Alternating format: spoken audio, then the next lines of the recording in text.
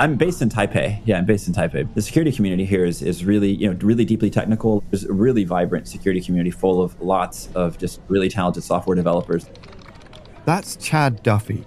He works in cybersecurity. And if you want someone to stop hacking into your company's computer system, you might call him. He's American, but these days he works for a company in Taiwan. Why? Well, because Taiwan is home to one of the most important technology industries in the world today, semiconductors. The computer chips you find in every phone, laptop, car, and even missile system.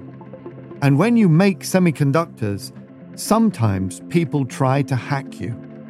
Job security-wise, it's pretty amazing because the attacking is definitely not going to stop. Chad's company, Cycraft, is used to seeing security breaches, but towards the end of 2019, they got a call from a Taiwanese chipmaker about something completely new. Basically, they just saw, some anonymous, user behavior. Said, okay, hey, we've discovered that some of our files have been accessed. And they came to us asking, hey, can you kind of put together this whole picture? What Chad and Cycraft found was a hack bigger and more sophisticated than they'd ever seen before. The hackers had burrowed deep into the chipmakers' computer systems, staying there for months undetected, giving them free rein to move around and hoover up a gold mine of sensitive chip designs and other industry secrets. That's I think where it got really exciting was when we say, wait a second, this is a really cool, speaking from, it's not cool that this happened, but it was really interesting, from an engineering perspective, how they did it. They dubbed the hack Operation Skeleton Key, and the closer they looked, the more they realized this was no teenage hacker in a basement somewhere. Over 7 significant semiconductor, manufacturers were attacked. And so this is much more like a coordinated effort, and they were all in the same place. They're in the Hsinchu Science Park. They soon picked up evidence about who might be behind the hack. We can't say with 100% surety. We're looking at the metadata of sort of what's going on there. There's the 996, kind of work schedule at play, which is where they're working from 9 a.m. to 9 p.m. and then also doing that 6 days a week. This 996 work schedule is a hallmark of the tech industry in one country, China. This was professional. The hackers even took a standard lunch break. Another thing we saw is that there was a lull in the activity during October, which is a national holiday in China. And then also we did stumble upon some documents that were written in simplified Chinese, because when you're dealing with an advanced persistent threat, it's not just one person. You're dealing with a team of people, and they have to share information. And so, they will write little notes to each other about how to use this tool or what to do here. In Taiwan, Chinese characters are written in traditional, fully formed script. But on mainland China, those characters are simplified.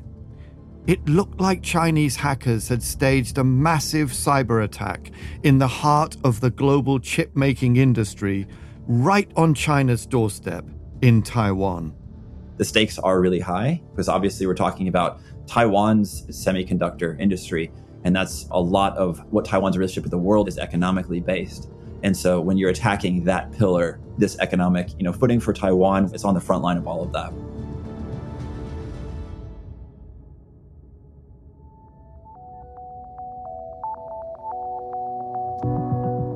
This is Tectonic from the Financial Times. I'm James King, the FT's Global China editor, with the third of our 6-part series on China's emerging status as a tech superpower.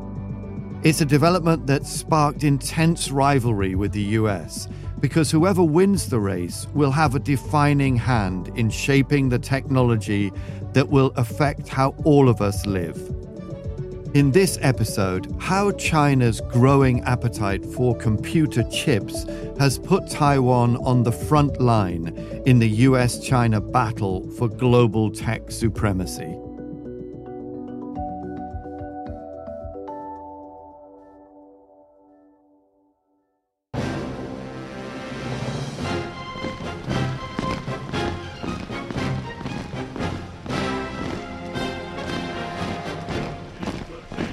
It's a well-known fact that Beijing has coveted Taiwan for decades.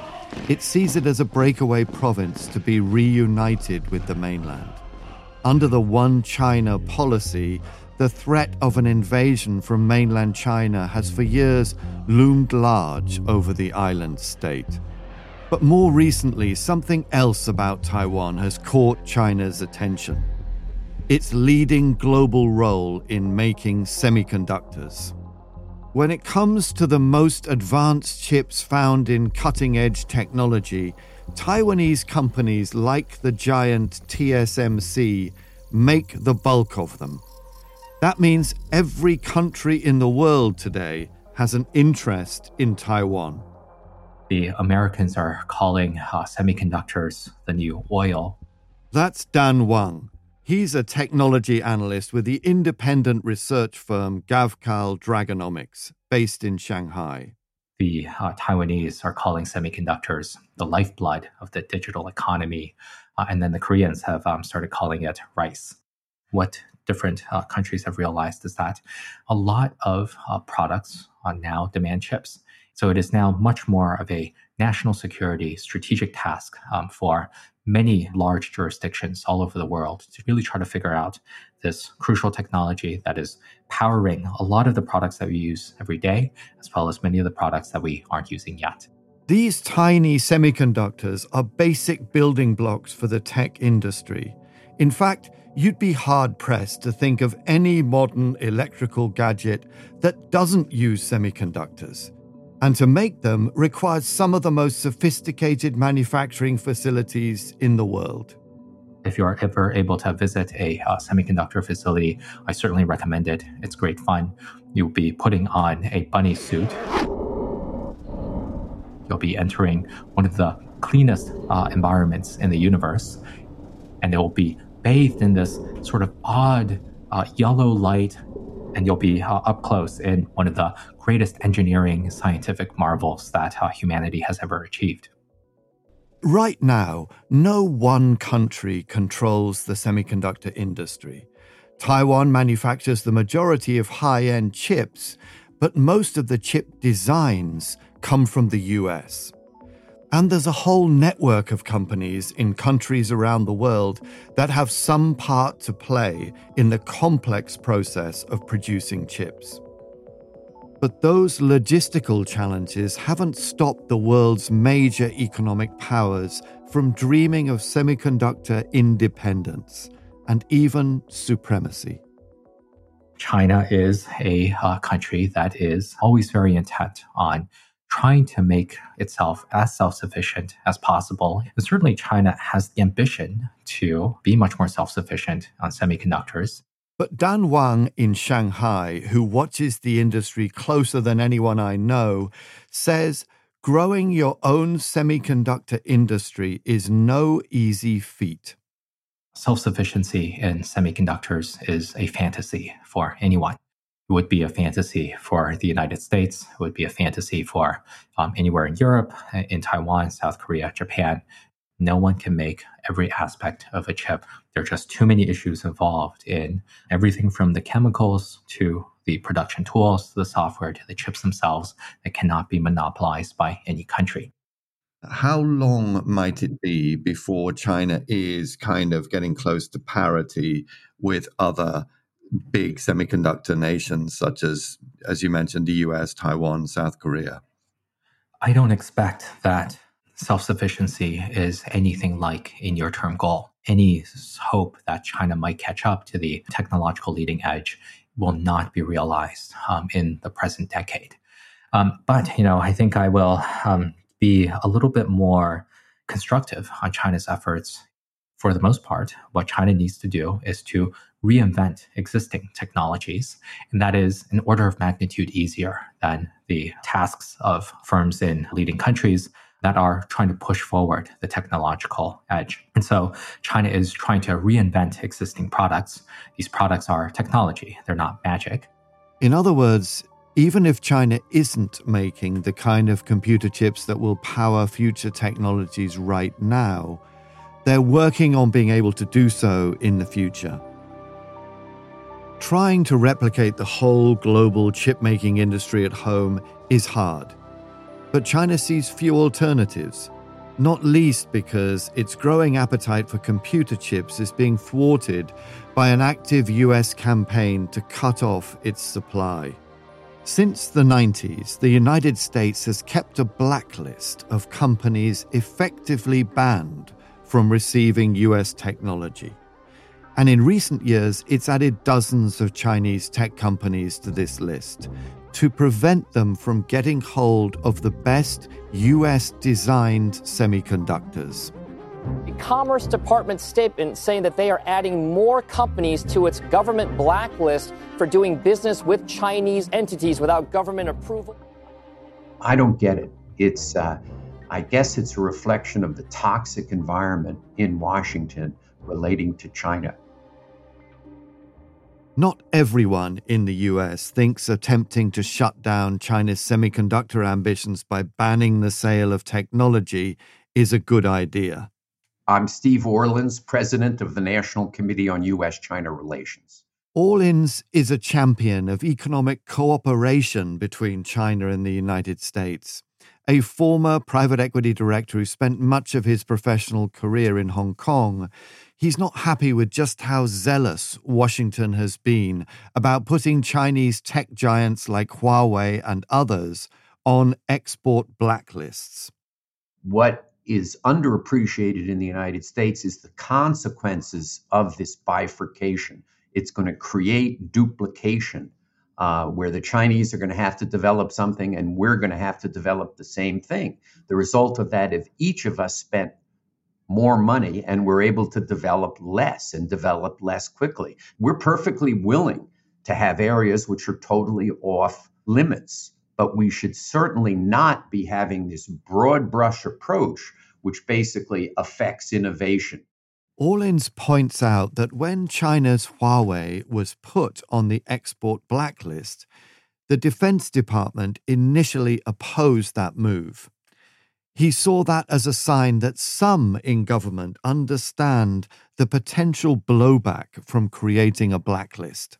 They understood that if we knocked off tens of billions of dollars of sales of these U.S. semiconductor companies, it's going to reduce their profitability, and their R&D budgets are a percentage of their profitability. So to the extent that you're reducing the profitability of these U.S. semiconductor manufacturers, you're going to reduce their R&D, and the Pentagon is then not going to be able to get the most advanced chips that they want.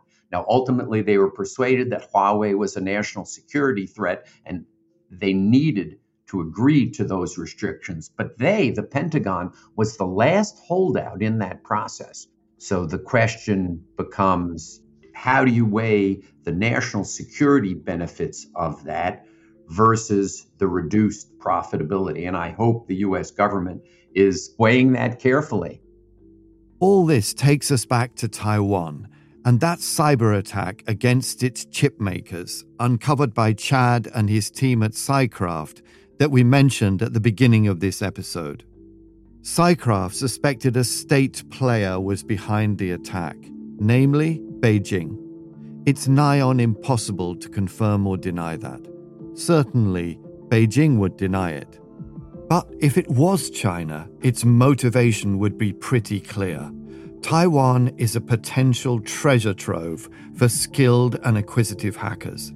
In Taiwan's companies, China could find the valuable information on production techniques and chip designs it needs if it's going to start making semiconductors for itself. And it's not just the information buried in Taiwanese computer systems that China is after. It's looking for Taiwanese semiconductor talent as well.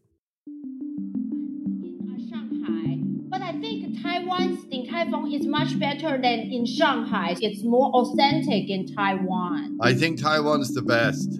Yeah, that's always the case. Like bubble tea is better than in Taiwan. Meet our correspondents from the FT's sister publication, Nikkei Asia. They're based in Taiwan.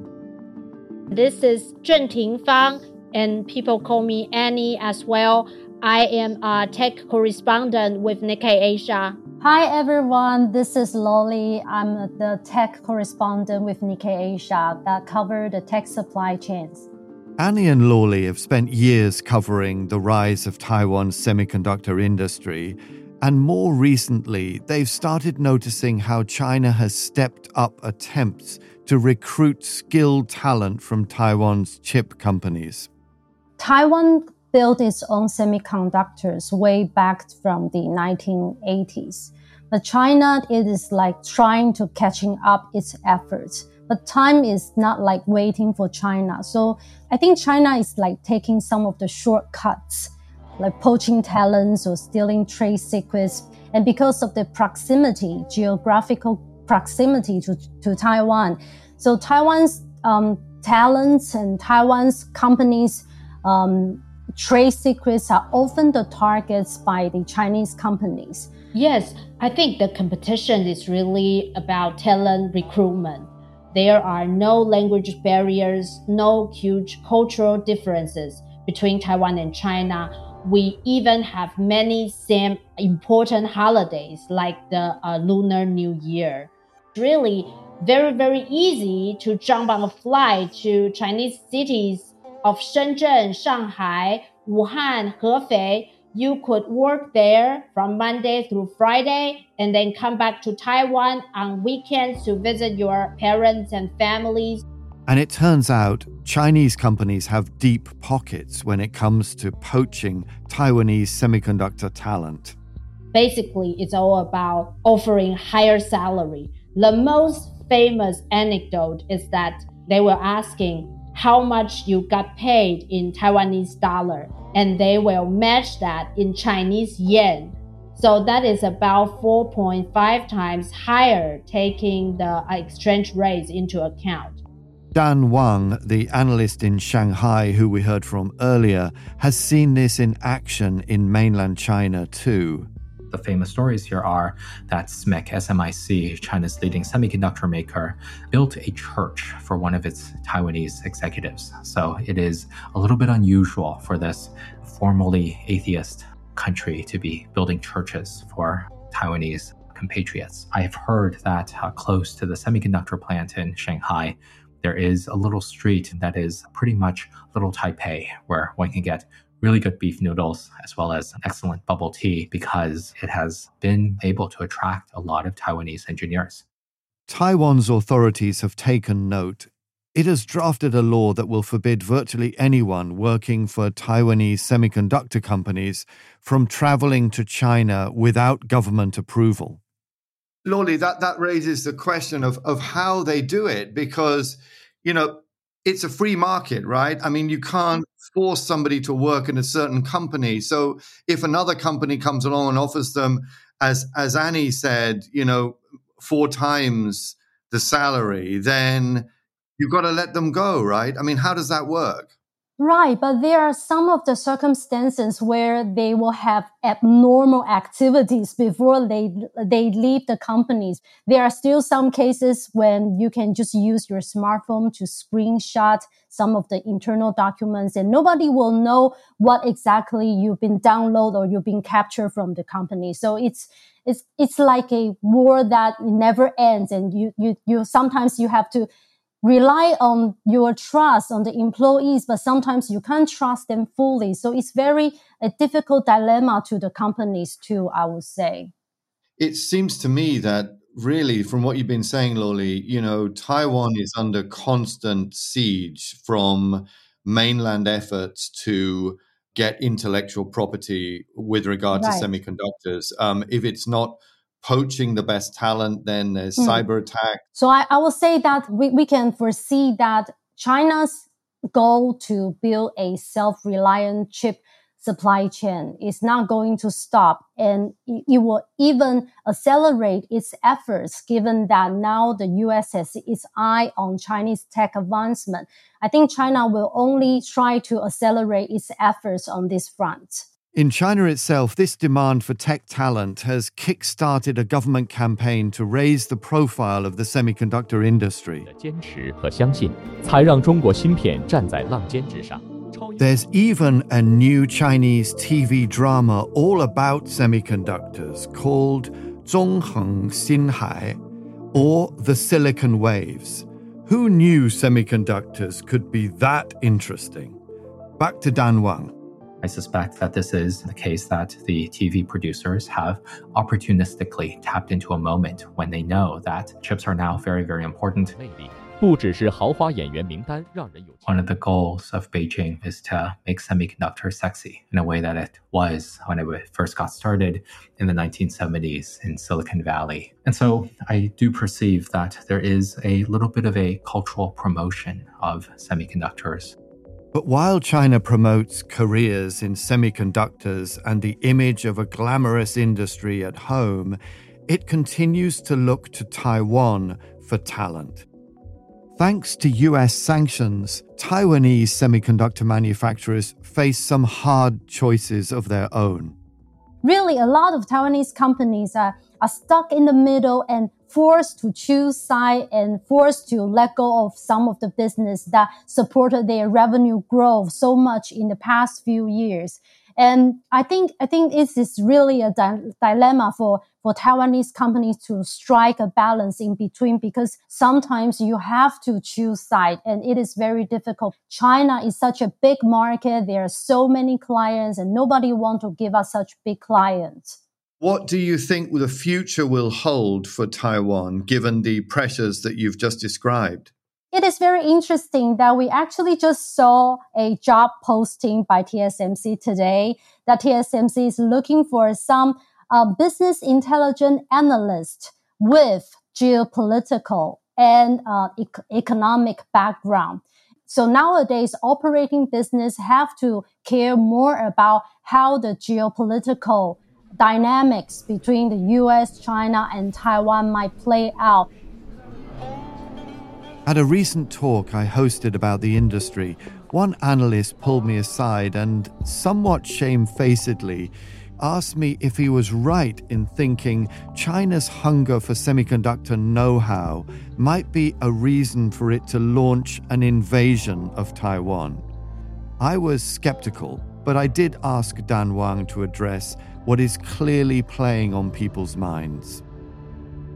I think that Beijing might decide to move on Taiwan, but it will move on Taiwan for reasons that would be completely unrelated to semiconductors. When I think of a lot of the most advanced facilities in Taiwan, it is very, very easy for the Taiwanese to sabotage them, and China has no way to guarantee that it can keep all the talent and then also entice them to keep working. Finally, I would also say that a lot of the most advanced tools for producing semiconductors are not made on either the mainland or in Taiwan. They're made in Holland, the United States, and Japan. And in case of any sort of a broader action, China would be sanctioned 6 ways to Sunday. The delicate situation in Taiwan may give us some insight into what's next for the US-China tech race. Chad Duffy, the cybersecurity expert, says that the horizons for cyber warfare are global. Does this also happen between China and the US and this type of cyber hacking in order to exfiltrate crucial technological information? I would say this probably happens from everybody. Everywhere is doing this to each other. I wouldn't say this is just a pure Chinese thing. There are lots of other state actors. Is there a lot of hacking going on everywhere? Yes, for sure there is. How would you rate China's prowess in this? I mean, among other countries? They've been getting significantly better. Taiwan is sort of the test bed for a lot of things. Like we saw that with this Chimera APT in terms of they'll go try it out here and once they feel that they have a good enough operating procedure, then they'll take it on the road. So that's why we have a really unique standpoint from the security perspective, because we see things before the rest of the world does. Next time in this season of Tectonic, China's growing military might. It's giving the Americans something to sweat about. The fact that China has mastered the technology to be able to fire a missile from a weapon traveling at Mach 5 and above is just an astounding scientific feat. And it stunned the Pentagon because the most advanced military scientists don't know how to do that. And how the tech race between China and the US is being pushed to the final frontier. from missiles that can shoot down satellites in space to lasers that can blind the sensors on satellites. If you want to be a superpower on the world stage, you've got to be able to use space. You've been listening to Tectonic. I'm the FT's Global China editor, James King. Our senior producer is Edwin Lane, and our producer is Josh Gabert-Doyon. Manuela Zaragoza is our executive producer. Our head of audio is Cheryl Brumley, and our sound engineer is Breen Turner. Music on this episode by Metaphor Music. If you like this series, do leave us a review. It helps other people get to know about our show. And for more stories about technology from the FT, head to the link in the show notes. Also, there's a discounted FT subscription offer. I'll be back with the next episode in this 6-part series in a week's time on April 18th. Make sure you don't miss it by subscribing now to Tectonic, wherever you get your podcasts.